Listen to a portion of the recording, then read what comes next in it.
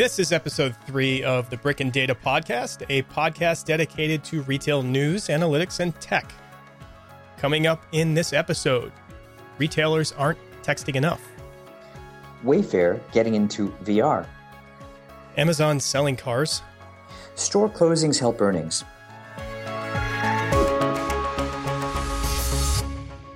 Hello, everyone. Today is Friday, August 26th, and welcome to another episode of the Brick and Data Podcast. This is Todd Harris, and I'm joined by Jose Chan.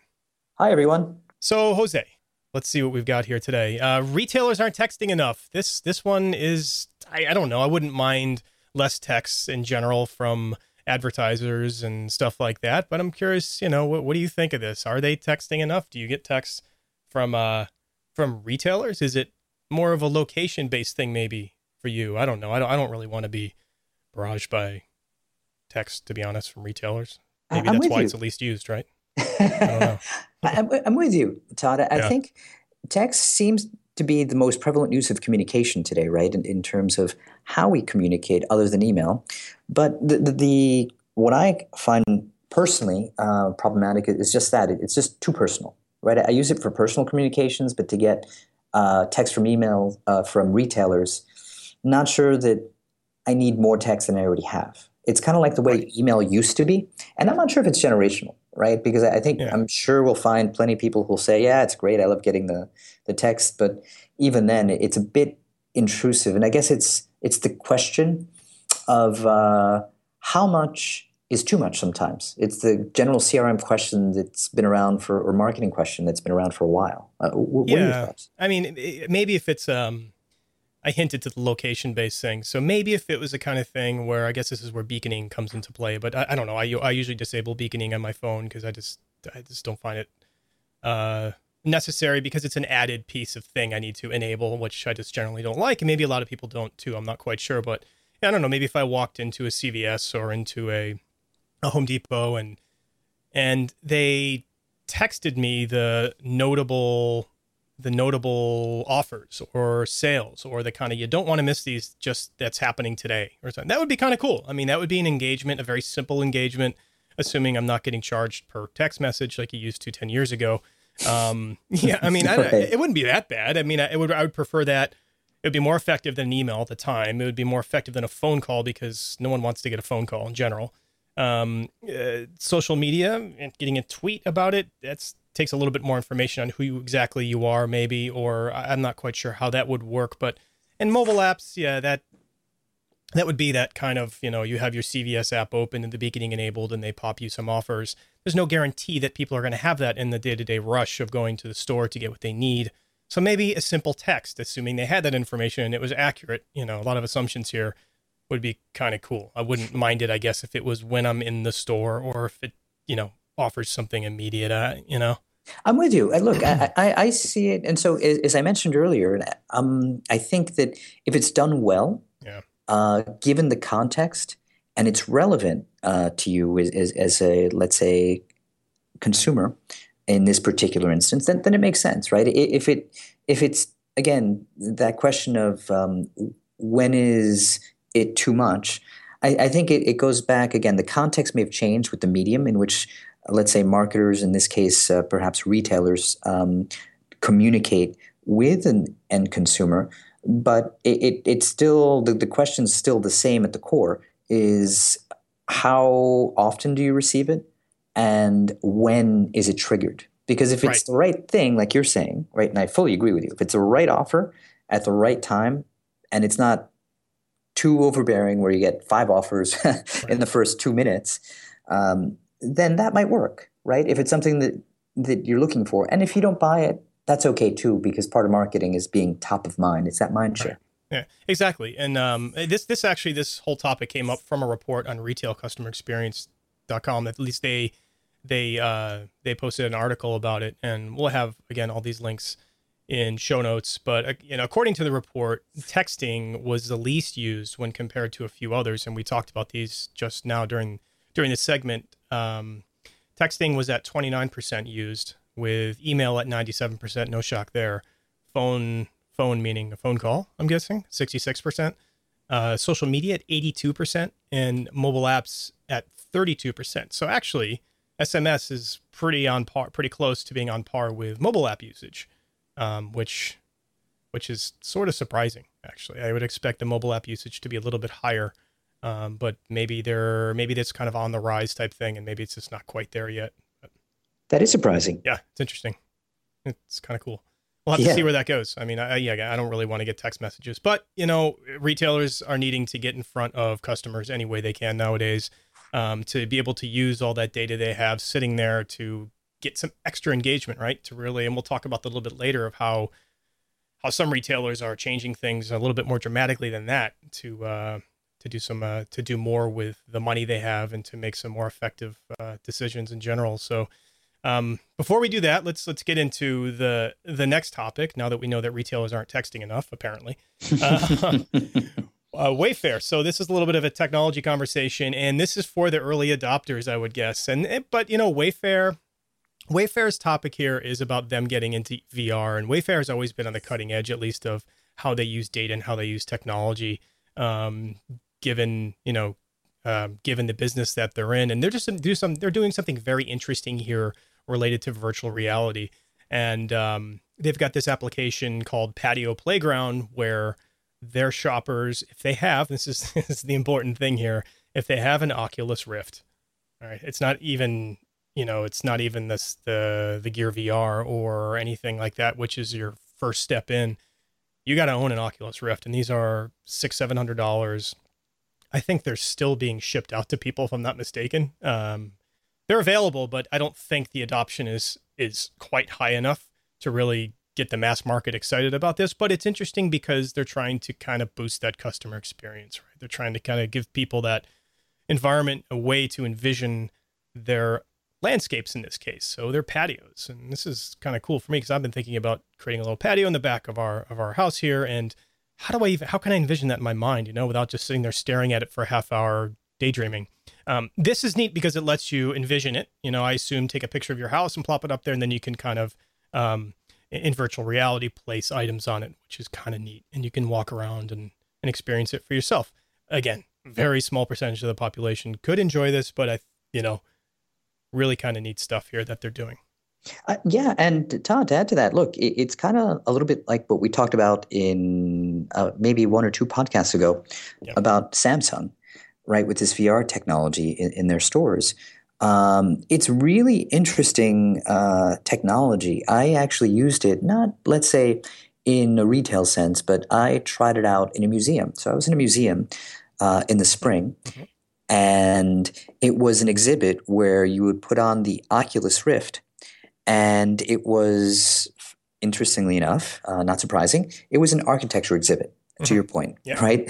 And so you would walk with the Oculus Rift, and as you walked within a few inches, you would walk into the different rooms of what was the imagined space of the future for the new wing of this museum. And it was, to your point, incredible. I mean, you're able to see things in 3D. You see people. It's very surreal at first, but you get used to it. And it's a really interesting technology. It's going to be interesting to see how this plays out within retail, but it is a little expensive at this point, right? But it is. I mean, yeah. I mean, I guess if you're buying one of those and maybe, you're not as concerned about picking up a few pieces of patio furniture or whatever. But yeah, right.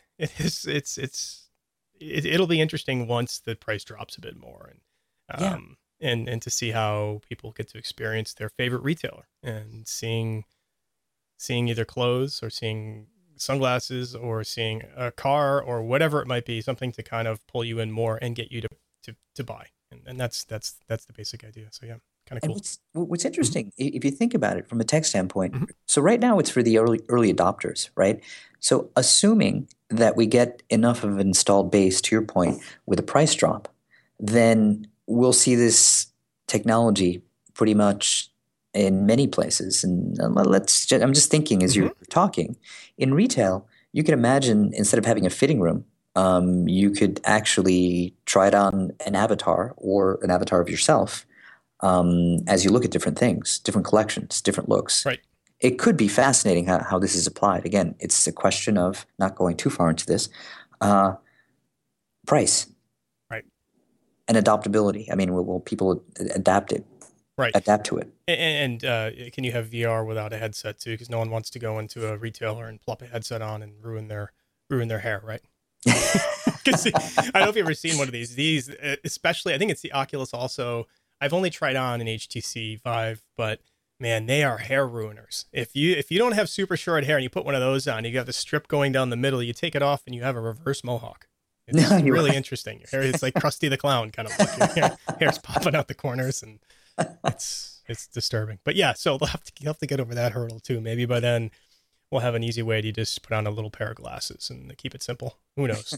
But yeah, I mean, a lot of these technologies in stores will get easily superseded by VR in that case. But right now, you're right. You mentioned the mirrors, and they've got the thinning mirrors, and I think there's mirrors. I think I remember seeing at NRF this past year. There are mirrors where it will overlay a piece of clothing, right? Or it'll let you change colors of something to kind of just understand different styles and how. I like that. That's kind of neat. I wouldn't mind those at home. All right. So Amazon, we seem to talk about Amazon every single episode. Granted, we're only 3 episodes in, but hey, they're making the news. It seems like every week at this point, and that's okay. And hopefully we're not harping on them too much, but this latest one is really interesting. It's about them with cars, and they're not selling cars like we hinted to, but maybe they're going to get to that point. Right now, what they're doing, though, is they're essentially aggregating car information. So they have all this metadata around vehicles. So new vehicles, I don't know if there's used in there. I think it's just newer models, if I'm not mistaken, but I need to look again. But it's kind of neat when you are doing that initial search for your car. You can go to Amazon now. The actual address is, I don't know. I was just on Amazon and I went right to it. So I think what you can do is go to departments. I think there's a vehicles department now, if I'm not mistaken, or it might be in another bar. I'm not quite sure, below the navigation, but you can go there now and actually browse vehicles, which is nice. And what's even better is that they have accurate information on the features of each vehicle and the trims, the models, even the price. Granted, it doesn't have all that fancy pricing that a dealer website might have to show you the latest deals, but it helps you get a ballpark on features, functions, pricing, colors. What do the tires look like? What does this trim look like? And even more, this is the part which I think they're really going to hit home on, is it'll be a place where people can see reviews, because Amazon is the king of going to find out if something's good or not, right? Like, do I want to buy this thing? Oh man, let's go take a look. Even if I'm somewhere else, I'll go to Amazon and see what the reviews are like and try to filter out the dramatic ones, right? To get to the ones that mean something. And this could really change the way that people buy cars, almost crowdsourced vehicles in a way, based on feedback in reviews while they're researching prices and styles. I mean, I don't know if we're going to get to the point where we're actually buying them this way, but this is a really interesting first step I think Amazon's taking. I agree, Todd. And look, with the reviews, they invented the reviews. So I mean, they've invented a lot of things, and that's one of the first innovations that they bought online, at least. To your point, they're collecting incredible treasure troves of data.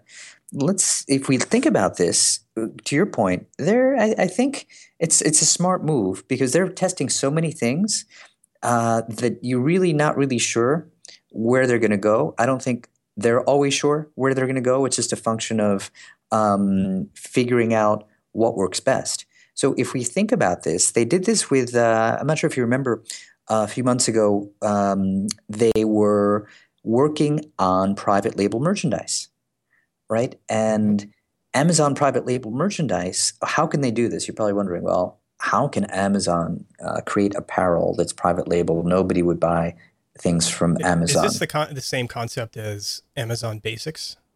Is that what exactly. that is? Yeah, I love that stuff as far as like cables and tech stuff goes. I think it's great quality. Exactly.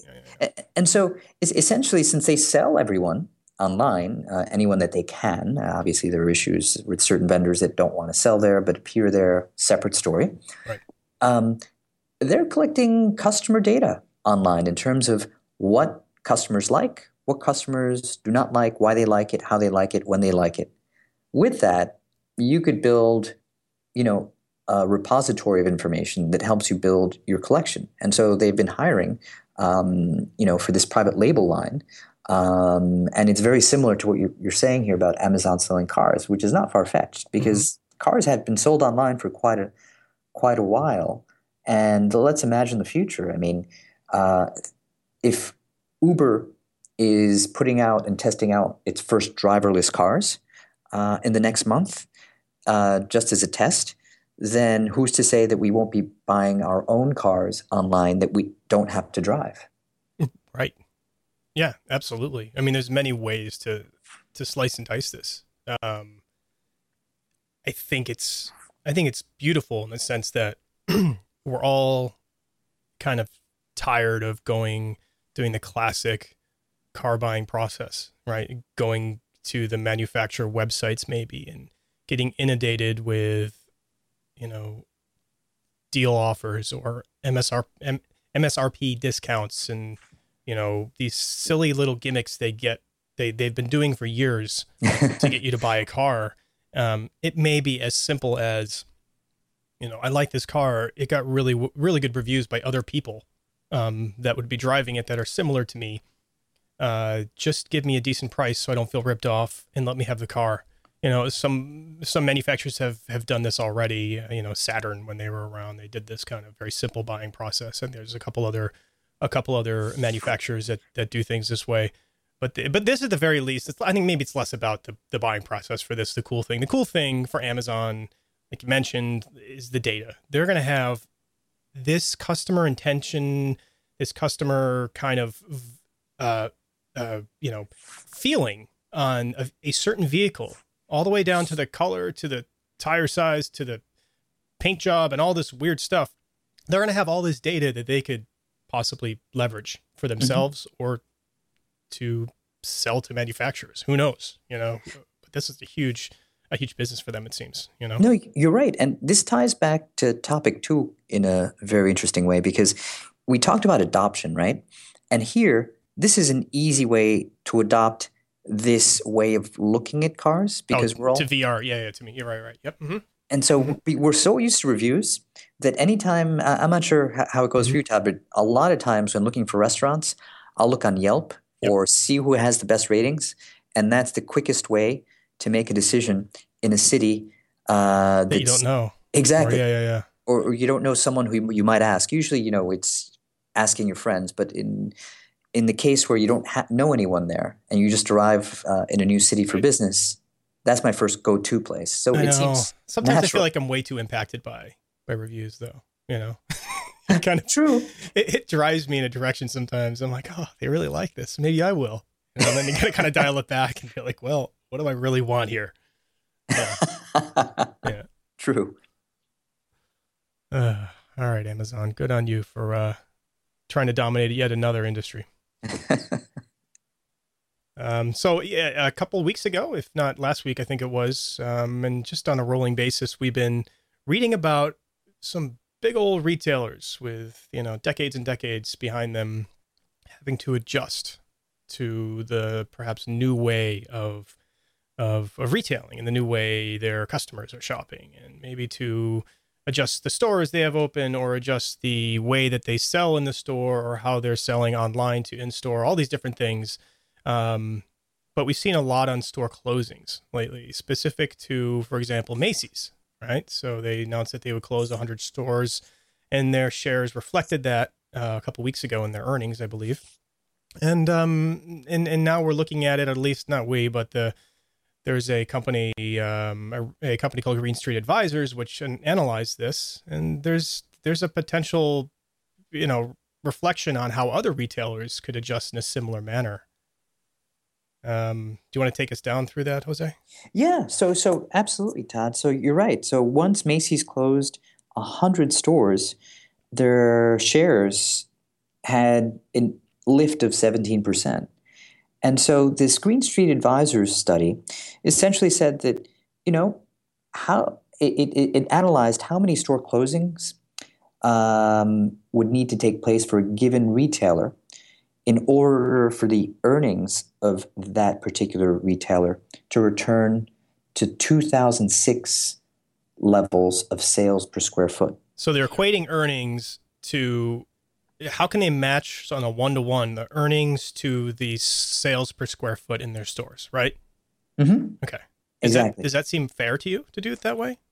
Or is that, what do you think? I mean, I'm curious as to what, is that something that is expected? Like, are they, you know what I mean? Like, are they expected to have the same ratio? Yeah, you know? I think so. Okay. All right. Yeah. So that's a really good question, Todd. So yeah, sales per square foot is a key retail metric, a financial metric. And so that measures the productivity of your stores. So obviously you want higher sales per square foot because it just demonstrates that you're having a higher turnover and you're essentially, at least at the top level, expenses are separate, right? Yeah. Doing decently. And because traditionally these metrics were measured on a monthly basis, year over year, right? You could see incremental changes. But what's interesting is that this has changed, right? And we talk about this often, Todd, and it's the omnichannel customer, right? So what happened in the 70s, let's go back in time just to give this a little bit of context. There was an oversupply of malls and of retail space, right? There's this building. Did you say 70s? Is that what you just said? 70s, okay, correct. Just put my leisure suit on. I'm good. It's good. Okay. And there's this buildup of malls. So, by the time we get to the 80s, there's an oversupply. So retailers, let's say from a business standpoint, right? And it need not be retailers, it's any business. You can either increase sales by opening more locations. That's the easiest way of doing it. Alternatively, you could organically grow your business by having new offerings within your location, or you expand abroad, which is another way of doing it. And those are the main ways. There are others, but those are the main ones. And so it was at that time there's an economy, goes through recessions, but then it has its ups and downs, but growth overall. We see that they start opening stores. And so this study speaks to that. So long way of saying of why, there are a lot of stores now. Yeah. But getting back to this point of omnichannel, their point was, okay, with online being an important component, do we really need this many physical locations? So that's what I was thinking. And I was also thinking that maybe during the past 10 years, there was a bit of a pass given to some of these numbers. Maybe they're like, okay, sales per square foot aren't what they were a couple of years ago, but that's because we're focusing a lot more online and we're doing this. This is our plan for online to grow it. Mm-hmm. And we they might forecast. So Macy's maybe forecasted in-store revenues to drop by a certain amount. Shoppers aren't buying things in stores, so they're going to go online, and we're going to see this kind of growth online. It's going to take the in-store, blah, blah, blah, blah, and maybe they kind of plan this out over a period of 3, 4, 5 years, and maybe didn't see that change, which hasn't really taken place, that change of where people are actually buying, which is still in store for the most part, around 92, 93% still. Dropped a couple percent over the past few years. But that's significant. And maybe that's what's driving this, is that they expected more, perhaps, to come out of online, as far as actual conversions.